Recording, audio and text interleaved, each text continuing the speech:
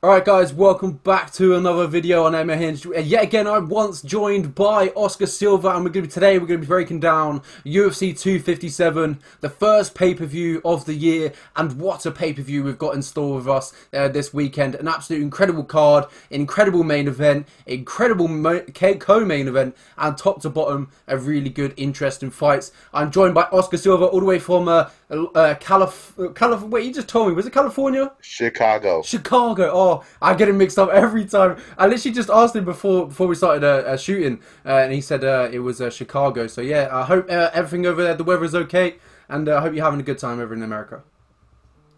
I absolutely am. And this weekend I'm heading over to a friend's house to watch the fights. It's going to be amazing. Oh, have a great time. Unfortunately, we can't do that in the UK, so make sure you can do take full advantage of that and have a great time with your mate. I will. I will. A Connor fight week is different than any other fight week there is. Well, yeah, exactly. When Connor's involved in MMA, it just interests everybody in the sport. It makes a different. It feels like a different, type of fight week. When Connor's fighting, everyone's watching around the world, and everyone's tuned in, and he's going to break records this weekend. I'm for sure. Well, might not be the attendance record, but he's going to break records. 100%. Yeah, it always stimulates the industry when he's fighting. They always make like about $100 million in revenue when he fights. That's ridiculous, man. That kind of money is ridiculous. How much he brings in, how much everyone wants to see him fight. And a lot of people want to see him fight, but most of the people want to see him lose. That's what it is. A lot of people want to see him fail, but Conor lives up to it every time. Yeah, and over here in the States, they actually raised the pay-per-view price by $10. Oh no. So you can expect that they're gonna get even more money than they got from the Cowboy fight. Oh, that's ridiculous. Well, how much is it over there in America? It's $70, I believe. What? So over here in the UK, we have to pay for BT Sport, which is 80 quid per month, and then we've got to pay for like the pay-per-view on top of that. Wow, that's a lot. For ESPN, you can get it for a year for $50. Woo! I need to come over to America, but you've got to pay for all them pay-per-views. That's the problem.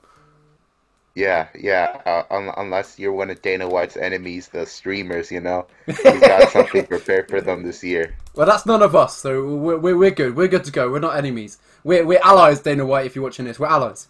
We are. First Yeah, fight of the UFC 257 card. We kick it off with the Swedish Emir Albazi versus we just pronounced this before the video. Zagales Zagumulov. He's fighting at 125 pounds. A good, decent fight to kick it off the card. How do you see this one going, Oscar? I think this is a very close fight on paper. I think Zumagulov is a threat on the ground in every way possible. He's going to try to ground and pound you. He's going to try to submit you as well. But he usually gets a decision win. So that's what I think he'll do here. But you cannot sleep on Albazi. Albazi is a killer. He has all kinds of submission victories. He has Kimura wins. He has triangle wins. He can catch you in a submission at any point during the fight. So I just think Zumagulov needs to stay out of those submissions, and he'll get his hand raised by unanimous decision. I agree 100%. In Emir Albazi in his last fight, he got that triangle choke versus Malcolm Gordon. Beautiful performance that night as well. Before that, he earned his contract with a win, a key lock win over Ryan Curtis. And you can just see on his record how good he is on the ground. He fought in Bellator once upon a time as well. His lone loss comes to Jose Torres when he got released. Jose Torres was once in the UFC, if I'm correct. Yeah, he got released from the UFC when they went on that mad flyweight cutting spree back in 2019, 2018. Yeah, so Jose Torres is the only loss to Emir Albazi's career. And but Zumagulov, he's got some good wins on his record. If you look through his record, he's got the likes of Tyson Nam, Tagir Alumbekov, who's now in the UFC. He's got some really, really good wins under his belt, but in his UFC debut, he did lose to Ranian Paiva in his UFC debut by unanimous decision. So in this fight, Emir Albazi training out London shoot fighters in England. He looked impressive in his last fight with Malcolm Gordon. If Emir Albazi wants it to hit the ground, I think that's where he's going to take over. We've seen how good he is on the ground with his BJJ. J, and I think this is where the fight is going to go. I think Amir Albazi is going to take the floor to the fight to the floor and get a submission win in this in this fight. What are your thoughts? Who wins and how they get it? I think Zumagulov can stay out of those submission attempts. He doesn't have too many losses. In fact, he's never been submitted. So I don't trust Albazi to do it here. I'm going to have to go to Zumagulov to control him on the ground and escape every submission attempt presented to him and to get his hand raised. Yeah, that's a brilliant point you made there. Never been submitted in his career, but he has been finished via punches. But I don't see that with Amir Albazi being a problem for Zumagulov in this fight. But I feel like he's going to take it to the ground and end up trying to find a submission in the fight. Moving on to the next fight of the evening, a good clash at 145 pounds, a really underrated fight. Nick Lentz versus Movsar Evloev. I don't know whether I pronounced that right, but that was probably the best I'll ever do in my life. But 145 pounds, Nick Lentz was scheduled to take on Mike Grundy, and then Mike Grundy's former opponent Movsar Evloev steps in to take on Nick Lentz. This is a good stepping stone, I think, for Evloev. I think he's going to go in there, get a win in any way he wants, in my opinion. I think he can take the fight any way he wants. Standing on the ground, he's an absolute beast. If you've seen him fighting against Mike Grundy, the wrestling exchanges them two shared in that fight was incredible. You know, Mike Grundy's a really good wrestler in his own right, and that's really rare if you come from England or Britain. You're not good at wrestling if you're over here. But you know, Mike Grundy's got some really decent wrestling, and you know, Movsar Evloev, they had some really good wrestling chain exchanges in that fight. But I feel like Movsar Evloev is going to take the fight wherever he wants, and he's going to troll him for the whole 15 minutes. What's your opinion? Yeah, I think that this is a really good spot for Evloev. He took this on short notice. That's why it's a catch weight at 150 pounds. Mm-hmm. And Movsar Evloev is one of the few guys in the UFC that's undefeated with over 10 fights. He's 13-0, and he's coming off that win over Mike Grundy. And Nick Lentz he's just had an up and down career. He's beating good guys. He's lost to guys he shouldn't lose to. And I just think that Movsar is better everywhere. I just think Movsar can just take him down and control him and establish octagon control, get some decent ground and pound. But I do think that Nick Lentz is tough enough to stay in the fight long enough to lose by decision. That's just how I feel. I think Evloev is going to be a really tough challenge for anybody in that top 15. I absolutely agree with you. I think Evloev can take the fight wherever he wants, and he'll control the fight wherever he takes it. Whether it's on the ground in them wrestling exchanges, or whether it's on the feet and outpointing him. I think that's how the fight's going to go, the full 15 minutes, and Evloev is just going to grind him out, or if not, get a point decision win off with his fists. I think Evloev takes it, improves to 14-0, and gets a good name under his belt, a veteran Nick Lentz, who's beat some really good guys and fought some really good guys. Yeah, absolutely. I mean, if you look at Nick Lentz's track record, who he's fought, we're looking just recently, we're talking about Gray Maynard, Charles Oliveira, Arnold Allen in his last fight at the start of 2020. You know, he's fought some really, really good guys. Evan Durham, or however we would say that one. He's fought Will Brooks. He's fought some really, really good guys in his career inside the UFC. But I think Movsar Evloev, he's younger, he's fresher, he's going to come into this fight. I think he's better all round, and he will take the fight to wherever he wants and control him for the full 15 minutes. A good one at 185 pounds. Andrew Sanchez, the tough. Oh, let me remember what tough it might have been. Tough 21, if I'm correct.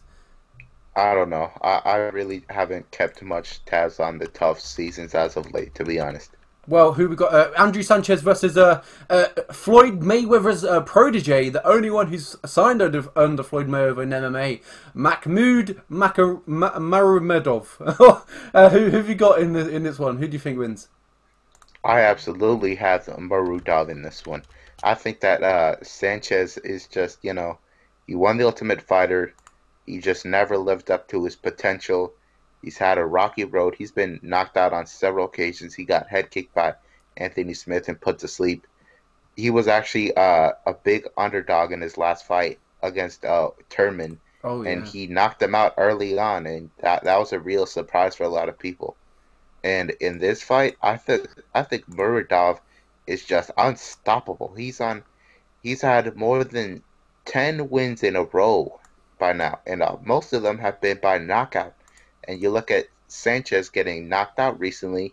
That's where that's why I got to side with Murdoch by knockout. And I say it probably happens in the third round because that's when Sanchez has been getting knocked out. He gets tired and he gets finished. And Muradov has a 2 inch reach advantage, a 1.5 reach advantage on him. I mean, and I just think that he can avoid the takedowns and he can punish him and get the finish late. Hmm. I agree with you. I said you said there that Andrew Sanchez, he's been knocked out before. He's been knocked out by Anthony Smith and Ryan James back at the Ultimate 26 final. He got knocked out then twice in a row. You said there he's very open. He got knocked out by Kevin Casey as well back in the day over in RFA in 2014. So you said that he's very vulnerable of getting knocked out in his. He's been knocked out before in his career. He won the Ultimate Fighter 23. I was 2 seasons off. I was close. Back when Phil Hawes was in the Ultimate Fighter. Wow, that was a while ago. Yeah, in 2016. That's when Andrew Sanchez won that final against none other than Khalil Roundtree. Khalil Roundtree is coming right up in this card. Yes, yeah. So and then he fought Trevor Smith. He won by unanimous decision, and then he got knocked out by Smith and James. Then he returned with Perez and Marc Andre Barriot, and they lost against decision against Marvin Vettori, who he's top 5 in the middleweight. And then got that incredible, as you said there, huge underdog versus Wellington Turman. Gets that right cross, absolutely starches him. A beautiful knockout. But as you see, Andrew Sanchez, he's been knocked out before. As you said there, he's probably very open to getting knocked out, very chinny. And I feel like this is the story of the fight as well. I think Maradov is going to go in there and finish Andrew Sanchez, but a spectacular fashion with an a really good knockout within maybe the first round or maybe the early second round. I think he's going to have too much power. His boxing is going to be too crisp, and he's going to finish the fight. I have to agree with you there. Well, speaking of the devil, Khalil Roundtree versus Marcin Prachnio. Look at that, eh? Lenny's upgrading in his language. He's doing so well. What's your thoughts on the 205-pound light heavyweight bout? Khalil Roundtree actually was set to retire, but he came out of retirement for this fight. This fight is very significant for his career. I do think that Khalil Roundtree possesses a lot of power, but he's lost to guys that he shouldn't have lost to because he's just unreliable, to be honest. His skill set is not yet complete. He got taken down by Ion Cutelaba and grounded pounded until he went to sleep. It was a very unfortunate loss for him, and after that, I never really felt comfortable picking him to win.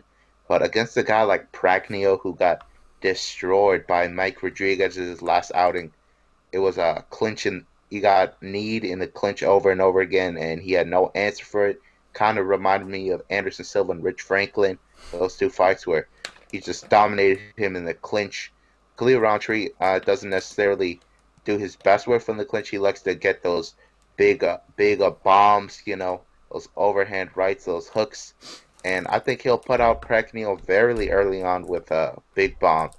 And that's just going to be the story of Roundtree's career, getting those early knockouts. But if it goes too long, he's going to, have a terrible performance. But I'll side with Roundtree here because Prachnio is just not up there for me, and he'll probably be leaving the UFC very soon. Yeah, you said there he's on a 4-fight losing streak at the moment. Currently in his last fight, or 3 fight, I mean, he lost against Mike Rodriguez. Got finished by Magomedov and Kalayev. There's no shame on that one. But Sam Alvey, man, he got knocked out by Sam Alvey. With how Sam Alvey's looking at the moment, that was Sam Alvey's last win, and it was back in 2018. And Sam Alvey currently is on a 5-fight. I think he's on a 4 or maybe 5-fight losing streak at the moment currently. No. He went to a draw against Jung in his last one. Yeah, whether that counts. Yeah, he went to a draw. Before that, he was on a 4-fight losing streak.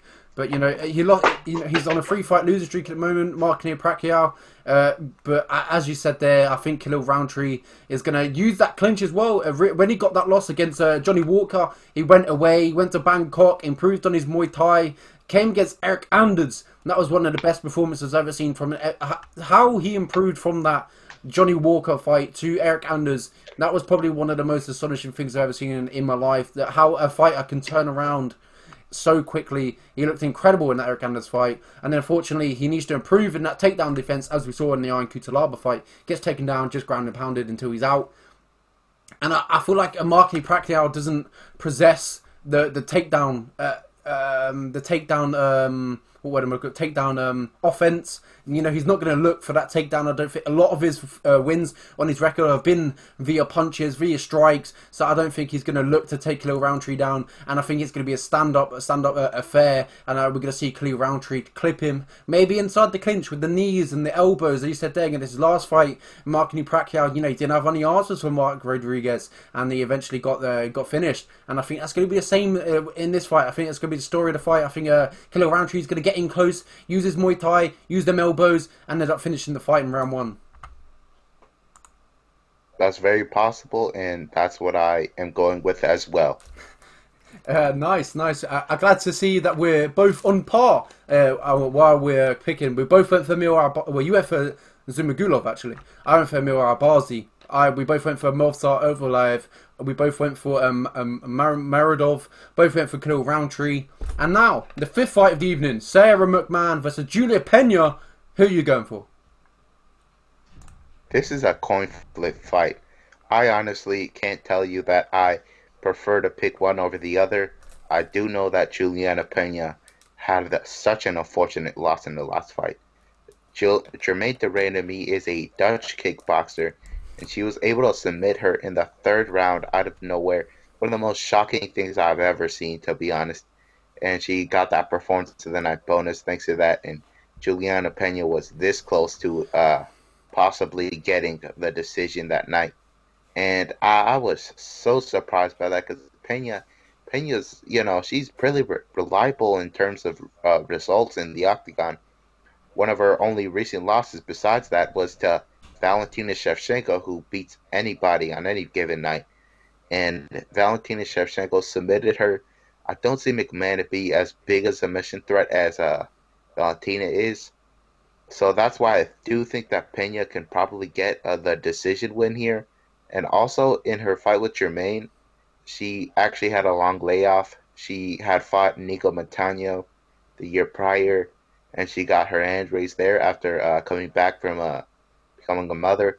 And her striking looked very, very, decent, especially against someone as good of a kickboxer as Germaine. Germaine had Amanda Nunes rocked in that rematch, if nobody remembers that. She had her in trouble, and she was holding her own against Germaine de Randamie. In fact, she outstruck her in the 2nd round, if I'm not mistaken. So I'm going to have to side with Pena here. When the striking can hang with Germaine, it can certainly hang with someone like McMahon. On the ground, I don't know who has the edge, really. I would have to say McMahon, but let's not forget she's at the end of her career. She's been around a long time. She lost to Ronda during a title reign back in 2014, so I don't know how long she has left. McMahon is actually favored here. I don't know. This is a pick-em fight for me. How about you? I'm going with Julia Pena. I think she can win the fight in any way that she wants. I think she's better on the ground. And you mentioned there that in her last fight against JDR, she looked phenomenal on the feet. She looked very, very vastly improved, and she was holding her own. So I feel like Julia Pena, can she take the fight wherever she wants? But she unfortunately suffered that guillotine choke, that maybe that Hail Mary from JDR. But she got choked out eventually, and she got put to sleep against Gerard Durano out of all odds. Incredible that was. But, I feel like she's better on the floor. She has a lot of submissions. She's really good on the ground, Pena. She's won the Ultimate Fighter before. And her only losses in the UFC have came to Valentina Shevchenko and Gerard Durano. There's no shame on that. She's fought some really good high-level competition in her career. Jessica Kat Zingano in her last win against Nico Montano before she lost to Gerard Durano.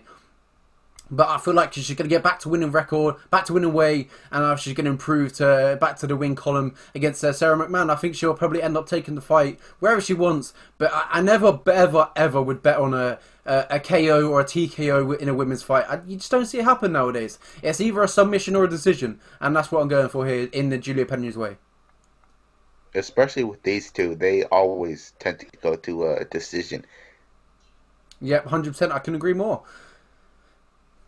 Well, I think this is is this the main card fight? Maybe it would be. Oh, are we on? No, this is not the main card. Oh, we're well, on Tavares. We're still on the prelims. Brad Tavares, you know, he's had a really bad run as of late. Recently getting starched. He got starched in his last fight, in his few fights ago. It was Edmund Shabazian.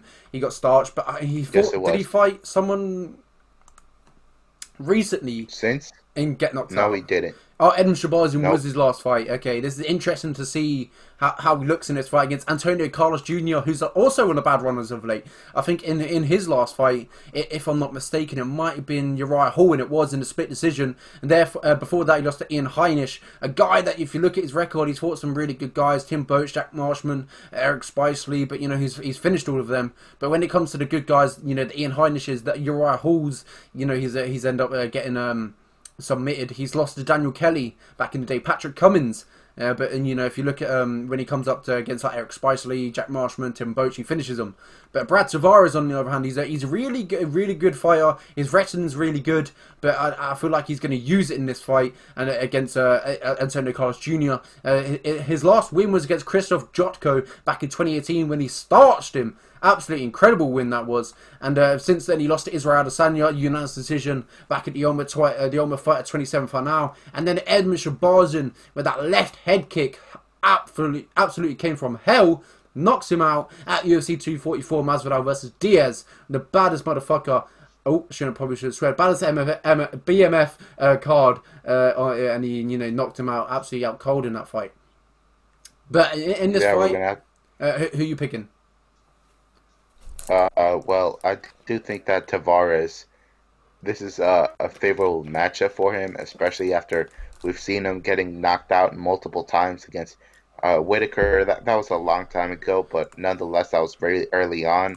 And against Edmund Shabazian, who I knew Edmund Shabazian was really good, but once he knocked out Brad Tavares, I knew he was the real deal. And especially since he did it so quickly, and he was just, it was a flawless performance for Edmund that night. And Brad Tavares has gone 25 minutes with Israel Adesanya, and that's a really big statement, even for Adesanya at the time, who wasn't fully developed into the monster that he is these days. And I do think that Antonio Carlos Jr. can beat most of the guys in the lower spots in the rankings right now, because his jiu-jitsu is just next level.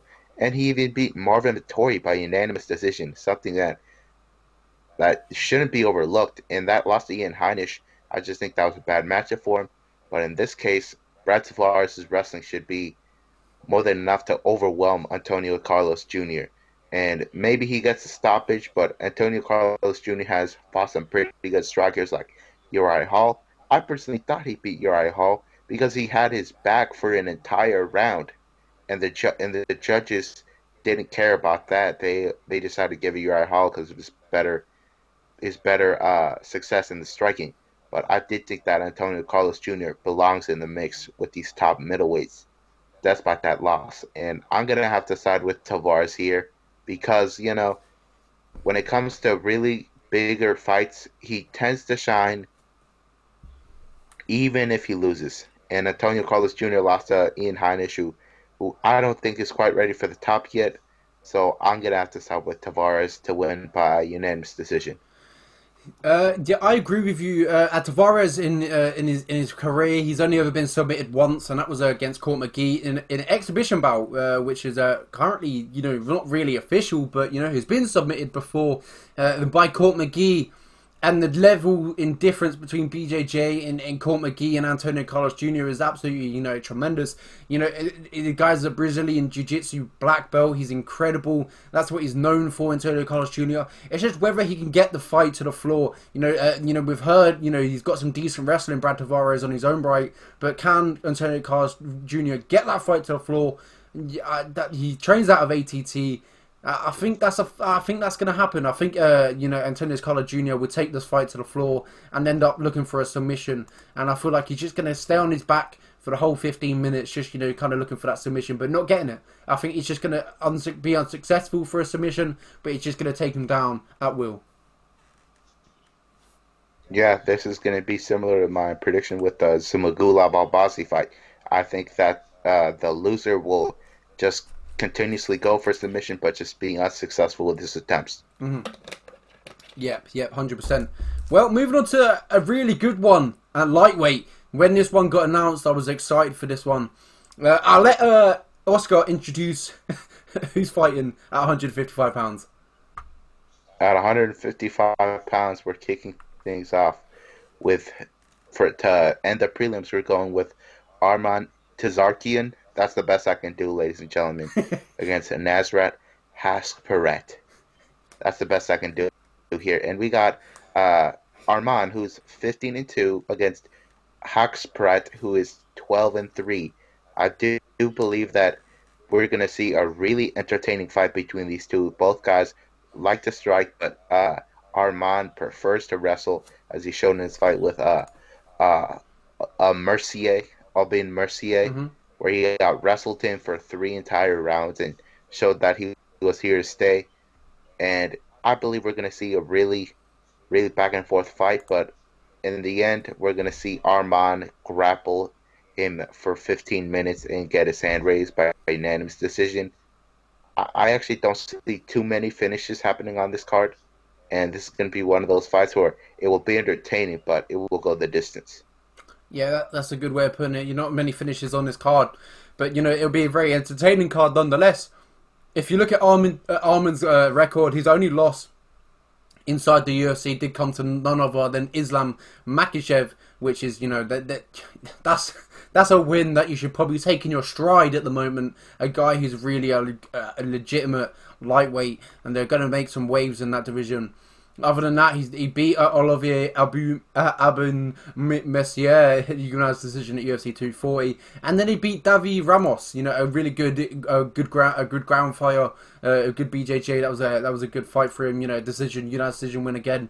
But, you know, then he comes out against Nasrat Haqparast, who's been knocked out before in his career, against Drew Dober in an absolute insane fight. You know, he got knocked out then, but, you know, he returns with a great win against Alex Munoz in a unanimous decision as well. But in this fight, I think Arman's going to have enough to take this fight. I think he's going to use his wrestling in this fight and just grind out another win. I think he's going to grind out that unanimous decision win. He trains out of Tiger Muay Thai. I feel like he's fallen in love with his hands a bit. You know, he's going to probably want to strike. He's probably going to want to, you know, put his hands on Nasrat. But I feel like he'll end up putting Nasrat to the cage and maybe end up looking for a takedown. And that's what he's going to do. I think he's going to get that takedown, grind the fight 15 minutes, and get that win. He's 24 years old. He's going to be learning every minute. He's a very young fighter in the 155 pounds. And I feel like he's going to get a win against Nasrat Haqparast.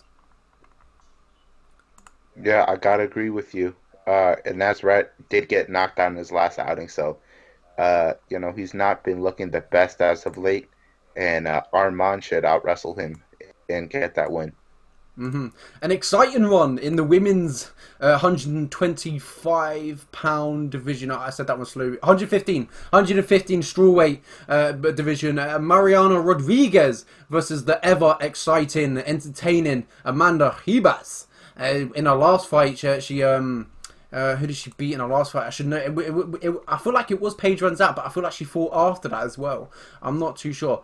It was last fight. No, It it was Paige was. VanZant, yeah. UFC 251, Usman versus Masvidal. Yeah, she submitted Paige VanZant. You know, sent her to BKFC, and Mariana Rodriguez. You know, she's got a really good record. If you look at her record as well, she's fought some really good high level guys. In her last fight, she lost a split decision versus Carla Esparza, who's making a late run to the title. But she's drew against Cynthia Carvillo. She's beat Tisha Torres, beat Jessica Aguilar. She drew to Randa Marcos back in the day. I feel like you know, she's a really good fighter, and this is a really good test for Amanda Ribas. But I think she passes it in flying colours. I think she goes in there, you know, gets her hands on her, takes her to the ground, and gets that submission win against Mariana Rodriguez. What do you think? Yeah, I do think that this will be not too competitive because Amanda Ribas can out wrestle her for sure, for sure. In those fights Amanda uh, that Amanda Ribas won, she's always been really good in the striking department, except of course the one where she got knocked out. But we've seen her striking improve significantly, especially against someone like Mackenzie Dern, who we've seen her striking. You know, her striking back then was just horrendous, to be honest. And Amanda Ribas showed just how good she was in comparison to a low level striker like Dern at the time. So I do think that Rodriguez is going to be more active on the feet, but it won't matter because she's going to get taken down.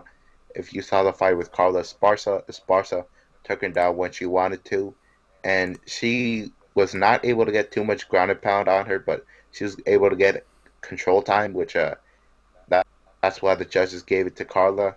I do think that Amanda Ribas should try to go for a submission because Rodriguez is Brazilian, but this is completely these two are on completely different planets in terms of jiu-jitsu. If you ask me, Amanda Ribas, you know, she says she slept on her gi or something, and her gi was her pillow, something like that, along those words. Ever since she was a little girl, she always was grappling. She's a black belt in judo and jiu-jitsu, so I do think she'll be able to get this to the ground for sure and control her. The only concern here is that we have someone like Rodriguez who is taller. She is not as long as her, but the size here might play a factor here. And she actually strikes 5 strikes per minute, significant strikes, and she's 50% accurate. So it's going to be pretty competitive on the feet, but on the ground it won't be. But I do think Rodriguez is tough enough to escape any submission attempts and lose by a decision.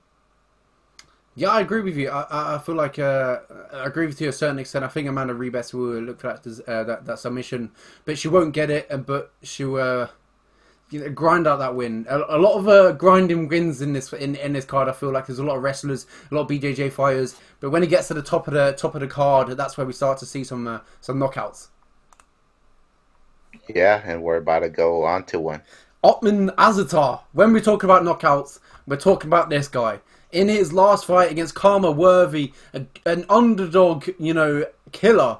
You know, he beat Luis Pena, beat Devontae Smith, a good friend of his as well. You know, he beat Karma Worthy in his last fight, knocked out Time Pacquiao with an absolutely insane overhand right at UFC 242 in Abu Dhabi with Khabib versus Poirier.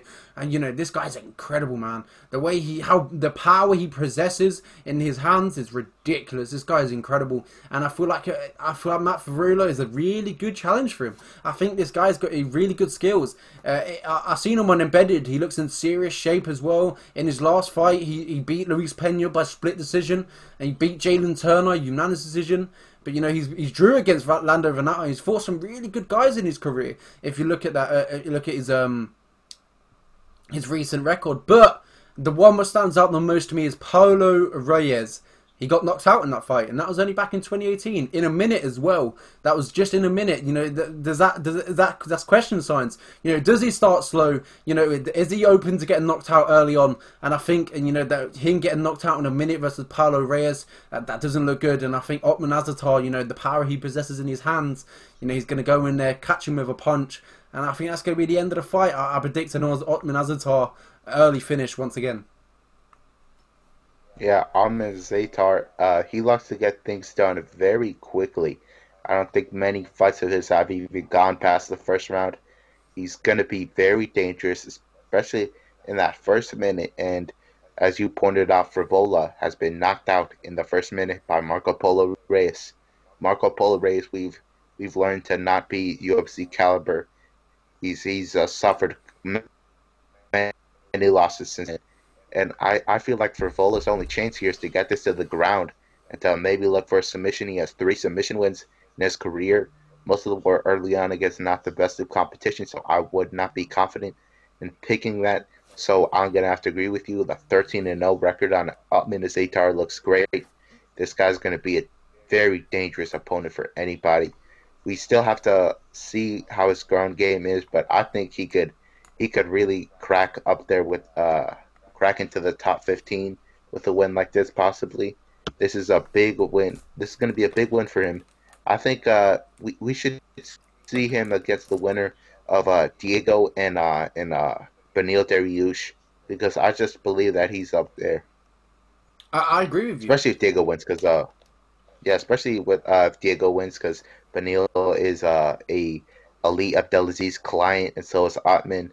You know, I do think that Otman is up there with the best, and he can also switch stance with you at any time, which that could be very bad news for Matt Furlow this night. What do you think? I absolutely agree with you. I think it's going to be a bad night for Matt Ferrolo, but I'm not counting him out.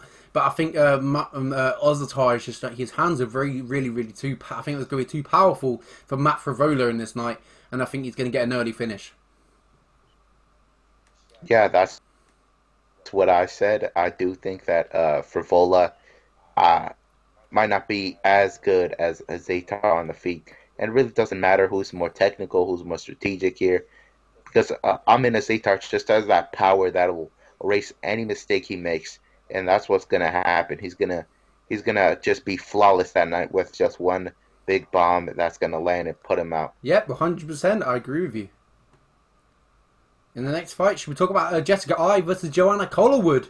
Joanna Collarwood, the Scot, traveling over to Dubai, but she doesn't train in Scotland. Luckily to her, she trains in America. I'm not too sure in the gym that she trains at. It might be Syndicate MMA. There we go, Syndicate MMA. Trains over in America with her boyfriend, who is maybe owns the gym. I'm not too sure. I remember that circling in the air. I can't remember. But anyway, in this fight, Jessica Eye versus Joanna Collarwood, who do you have, Oscar? I have to go with Joanne Calderwood. Her performance last time was terrible. She got outstruck by Jennifer Mai, and she got taken down and submitted. It was a bad night for her. And honestly, I believe she regrets taking that fight because she was set up to fight Valentina Shevchenko before the pandemic, of course, and that just didn't come to fruition, and it might never come to fruition. But against Jessica I is not. She's just not the best. She was even once on a five-fight losing skid, and I cannot comfortably bet on her. She does have a win over Caitlin Chukagian, which you got to give her props for that, but that might just be how it worked out stylistically. I just don't see her at the top of the division anymore. Her loss to a strawweight Cynthia Calvillo, just she got dominated that fight. It wasn't too competitive, and Calderwood can take it to the ground as well if necessary, and she even has a couple of submission wins there. But I do think that this is a classic flyweight women's fight. We're going to see a decision here. It's not going to be too entertaining, to be honest, and I think Calderwood probably beats her by unanimous decision. She actually has twice. She lands twice as many strikes per minute. She lands 6 strikes per minute, so that output will really benefit her in the judges' eyes. And this is just going to be a great performance by Calderwood. If she doesn't shows up, though, I do think that Jessica I could win by split decision. So I think this is going to be a close fight, but Calderwood should outstrike her for sure. What do you think? Exactly how I'm picking it. I think Joanna Calderwood has got the the striking advantage in this fight with Jessica Eye, and I think she just outpoints her in this fight. I think she sticks at range and uses her her striking advantage and just kind of edges out a unanimous decision win against Jessica Eye. As you said there, once upon a time, Jessica Eye was on a 5-fight losing streak. Then stepped up to 125 pounds, and she lost against Cynthia Calvillo in her last fight. If I'm correct, it was Cynthia where when she stepped up to 125 pounds as well, and grinded out a win. But she's highly ranked in the division, which is incredible. But I think Calderwood gets the job done in this fight after her last fight against Jennifer Maia, where she got submitted in round 1 by Jennifer Maia. But which is Jennifer Maia when she fought Valentina Shevchenko. We've seen the qualities of Jennifer Maia. She handed Shevchenko some problems in that fight, and maybe mapped out a win, a possibly how to beat Shevchenko. She got on top of her and kind of controlled Shevchenko in that fight. So Jennifer Maia, props to her of doing so great against one of the greatest women fighters out that we have to date in Valentina Shevchenko. She done really well in that fight. But I feel like Jessica Eye and versus Joanna Calderwood. I think Joanna Calderwood takes this fight. I feel like this is going to be a boring one and not an exciting one. But Calderwood takes this win. She stays on the feet and now points her. Yeah, I gotta agree with you. I also gotta mention that Jessica I was I saw a post on Instagram of her saying that she was in a very bad shape physically, that she had just been dealing with a lot of issues, even mentally as well. I don't believe she should be You got a in the question. top of the division right Yeah, now. you got to question the mentality and the physical, Yeah, mental health and the strength that she has right now. And I hope everything is all right with Jessica Ide, but unfortunately, I'm not picking her that night. I think she's got a tough test in front of a Scottish warrior and Joanna Calderwood. She's going to bring in the heat and get that win.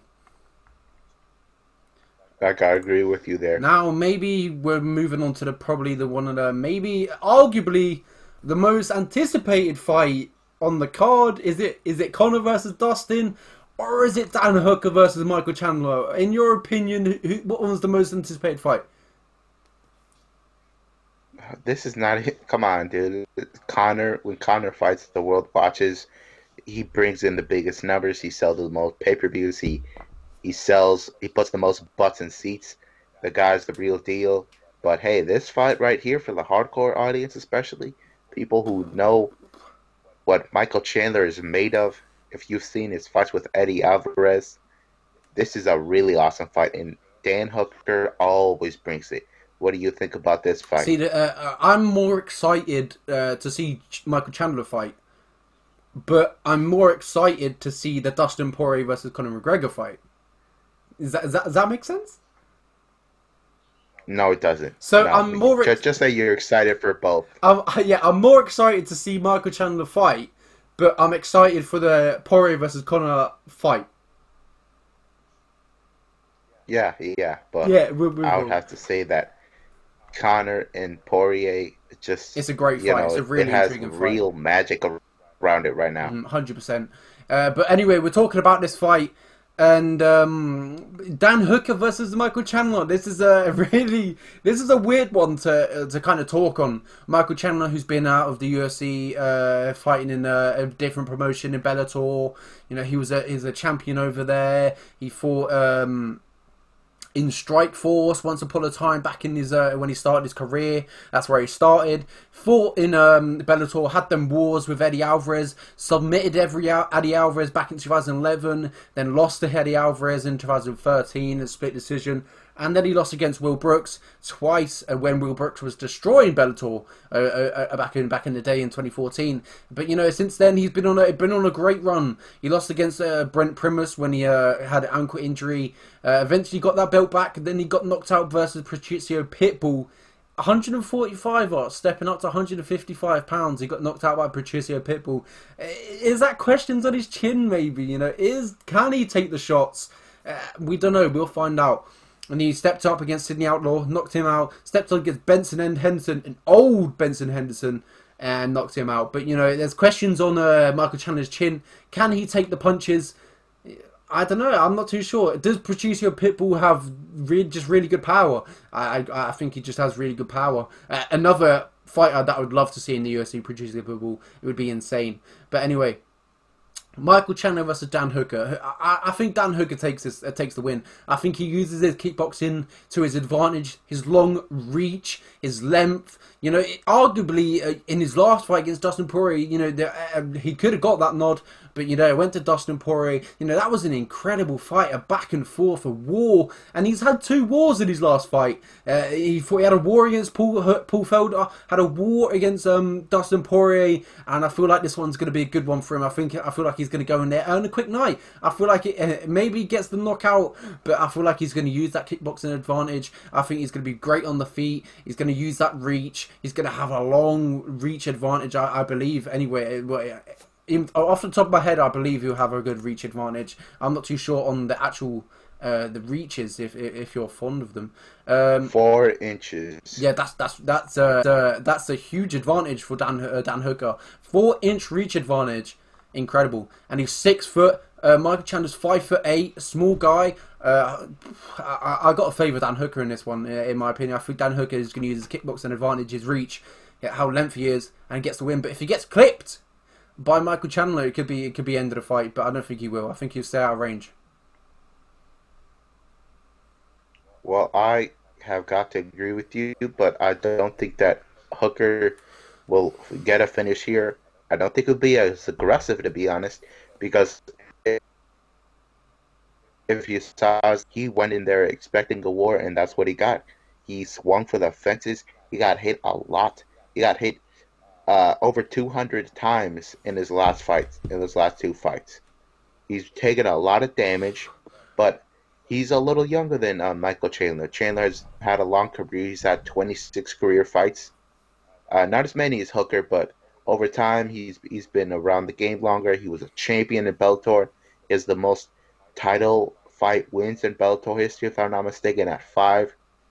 The way he just comes in there and looks for an overhand or tries to wrestle you, I think that will present problems for Hooker, but as we've seen those guys at City Kickboxing, they like to keep it on the feet. They have excellent takedown defense, and his coaches gave Dan Hooker a lot of criticism for his last fight against Dustin Poirier, where his defense was horrendous.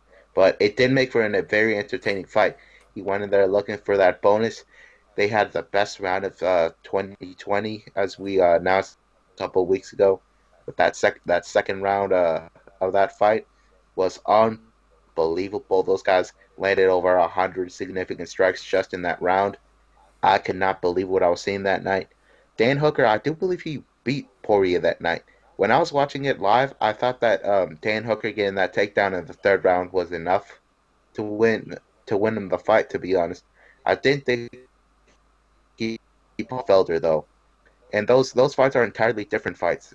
And Michael Chandler was a Division I wrestler in the United States. He actually wrestled Gregor Gillespie. He lost to him, but he's been in the mix with some of the greatest wrestlers in the nation.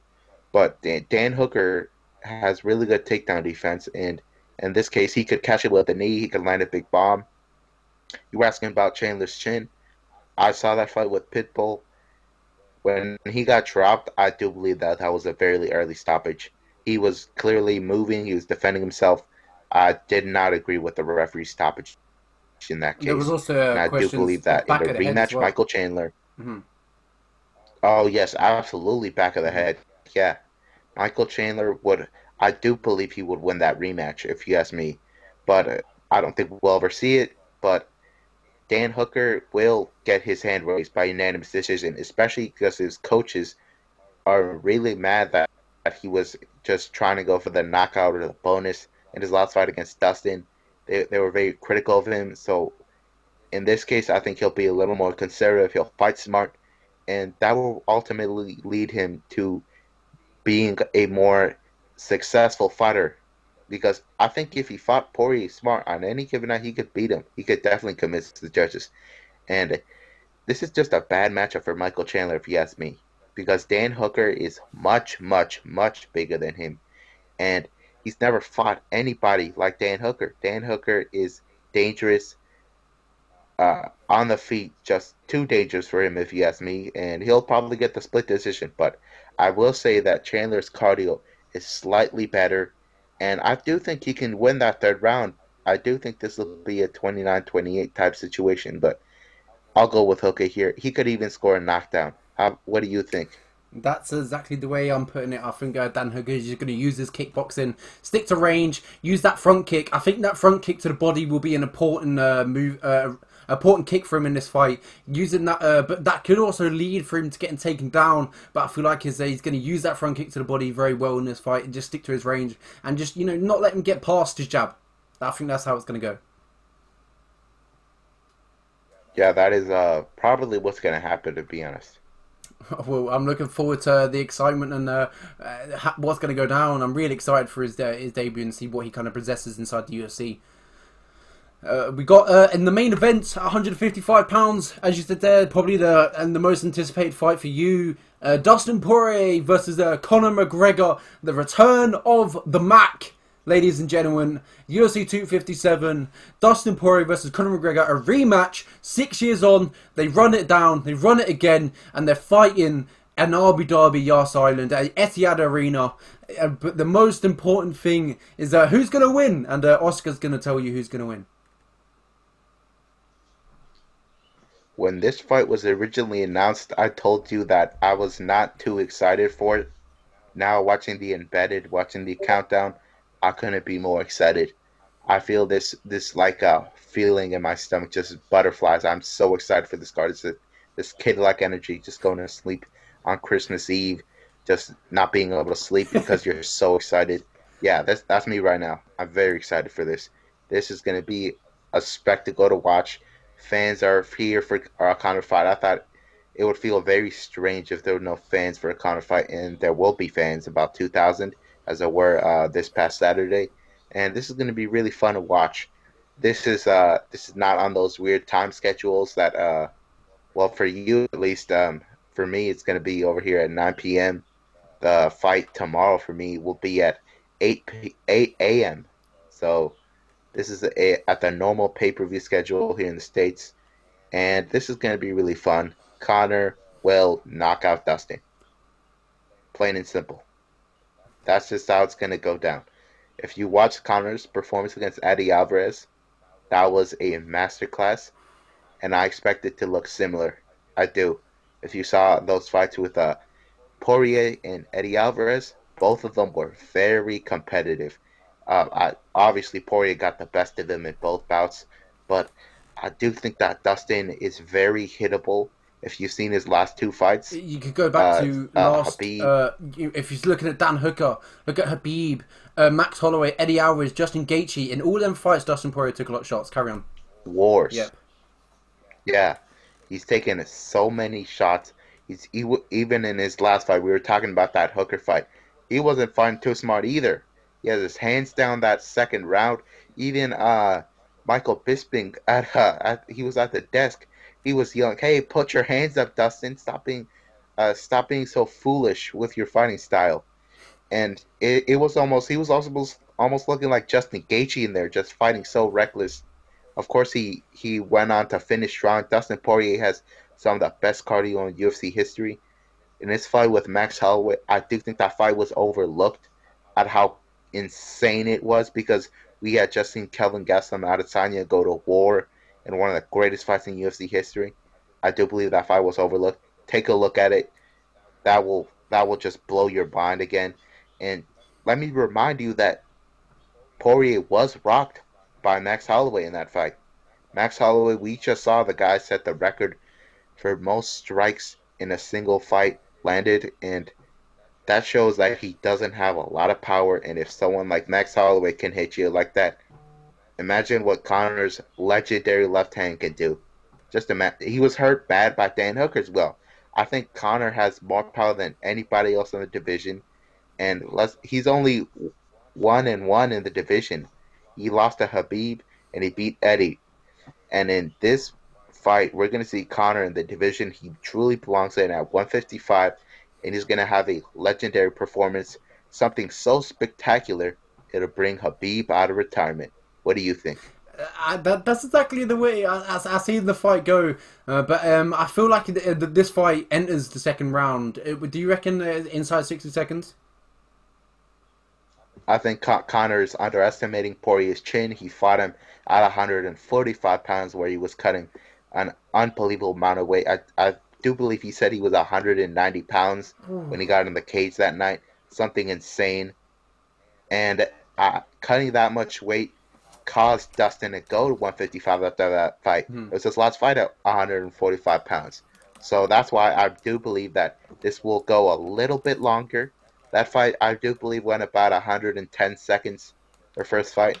That was a wonderful performance by Connor. He cut him off on both sides and landed that left. He landed the spinning back kick, everything. Connor was just on his A game that night, and that really set him aside amongst the prospects that night. It made him a huge star. He also released the nice old nickname Mystic Mac. I predict these things, you know, and I like to call myself Occult Oscar because 72% of the time I get my picks right. That's just how it goes. I usually get my picks right, and Occult Oscar predicts second round knockout Conor McGregor. Mystic Oster How about you? predicts a second round knockout for McGregor. I absolutely do. Right now here in the states, DraftKings, it's the UFC's betting partner. They have this promotion going on. If you bet $1, you'll get $257 if Connor wins by first round knockout. I think they know a lot about the game over at DraftKings. They know that people are expecting Connor to just run through Dustin. I think it'll be a little bit of a challenge. It'll look like the Eddie Alvarez fight where he hurts him constantly, where he's just has his hands behind his back, landing those front kicks, attacking the his cardio, and I just think that Dustin's cardio won't matter. Of course, if this goes the distance, I'm gonna have to lean Dustin, but assuming Dustin wants that war that he's been teasing at, he can't get in a war with Conor if you ask me. He won't be able to take those shots. He'll go down like a sack of potatoes in the second round. You're here first.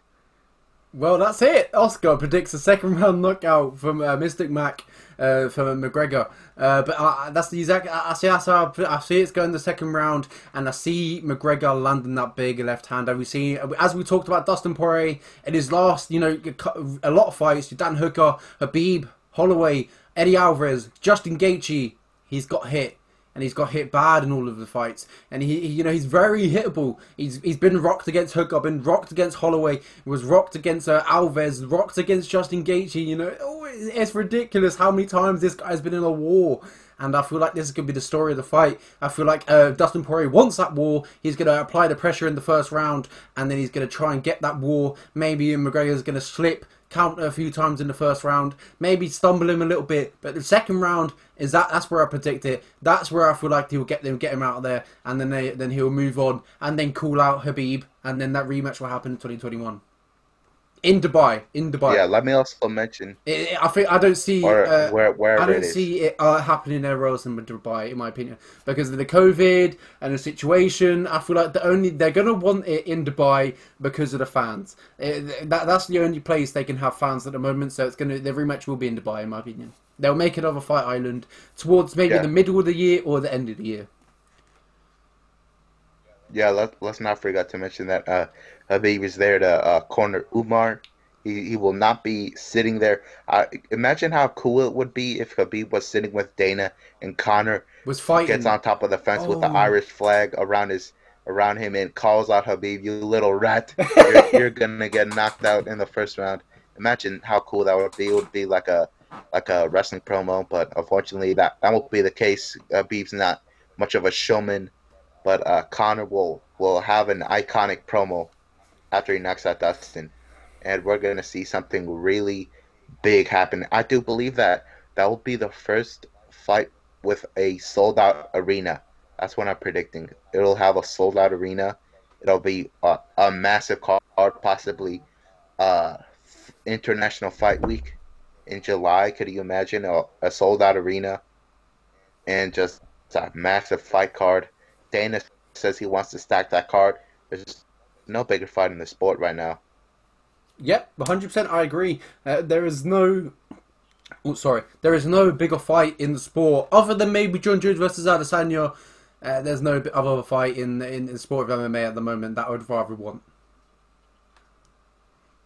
Yeah, I do believe that that fight would break the pay-per-view record and everything. Also, I just disrespected Dustin a lot. I really like the guy. I believe he's an awesome human His being. boxing as He's well. he's gonna be building a gym. Hmm. He's gonna be building a Yep. gym with the money that Connor donates to the Good Fight Foundation. And I really commend that man for doing the great things that he's doing in his community and across the world. And I wish him a happy birthday. It is his birthday today. Sorry for picking against you, but I just gotta go with my gut here and go with Connor. Connor's the man. Connor could be champion this year, assuming he doesn't fight Habib, because Habib just he's unstoppable. Oh, and guys, next week there's no fights. January 30th, there's no fights for some odd reason. We gotta suffer once again through a week without any fights. But after that, we'll come back with Overeem and Volkov. But hey, that 1 week where there's no fights, we're gonna be doing MMA trivia. We're gonna assemble 10 questions each, and we're gonna tell the other the question, and we're gonna have to guess. I think we'll have it formatted in an A B C D style where we'll pick a letter. That way, it's not just a complete guessing game. So I believe that'll be entertaining. It'll be straying from the normal format of the show. I hope you guys enjoyed, and let's send it off, Lenny. Yeah, exactly. I agree. So, main event of the evening: Max Holloway, not Max Holloway. I was looking at Max Holloway on my screen. Dustin Poirier versus Conor McGregor at UFC 257, back at Fight Island in Dubai, and we both agree that Conor McGregor will take the win. But Dustin Poirier, he's that's a long 6 years before the first fight. He regrouped with Brock. Well, not regrouped. He got a new boxing coach who told him that he should step up to 155 pounds. Same as Jorge Masvidal. If you have watched a countdown, Jorge Masvidal, and told him to step up to 155 pounds. You said he's more suited, and that's what he done. And his boxing coach, I forgot his name. He's a tall. I forgot his name. Anyway, it starts with a D. I can't remember, but he's told him to. He's really sorted out his Dustin's boxing. He looks incredible. If you look at Dustin's boxing 6 years ago and then now, it's vastly improved. But I think he's too hittable in his last few fights. Last lot of fights, we've seen him very hittable. And against Conor, if you're very hittable, you're gonna get put to sleep, and that's what's gonna happen. I think Conor McGregor puts him to sleep, and then he calls out Habib, and then this is the end of the video. Oscar, you got anything else left to say? Yeah, happy birthday, Dustin. Sorry for picking against you. And I hope you guys have the greatest time possible watching the fights this weekend. I know I will. It's going to be at a friend's house. Shout out Nassim at Nassim00 on Instagram. He invited me over. We're going to try to keep it to a minimum amount of people because of COVID. But hey, it's going to be great. Hey, It's going to be great. send me a location. I'll be over. Habib, send me a location. Well, anyway, from me and Oscar, a very good bye, and hope you enjoy the fights. A huge pay-per-view that we had ahead of us this weekend, UFC 257. We won't know the winner of Magny Chiesa yet, but we'll probably talk about that in Sunday or Monday's episode, maybe. And we might have a new format as well. We're gonna invest into a software called StreamYard, and we're gonna do it live so people can watch us and we can react to comments. So that'll be the next episode. We'll do it via StreamYard. I'll even probably check out after this, and maybe we'll have a little play around. But a very good bye from me and Oscar. We wish you the best of it. Have a very good day, and I hope you enjoyed the fights on the weekend and Magny versus Chiesa. Hopefully they delivered, and we'll see you in the next episode. Thank you very much for joining me. From me and Oscar, a very good bye. Thank you very much.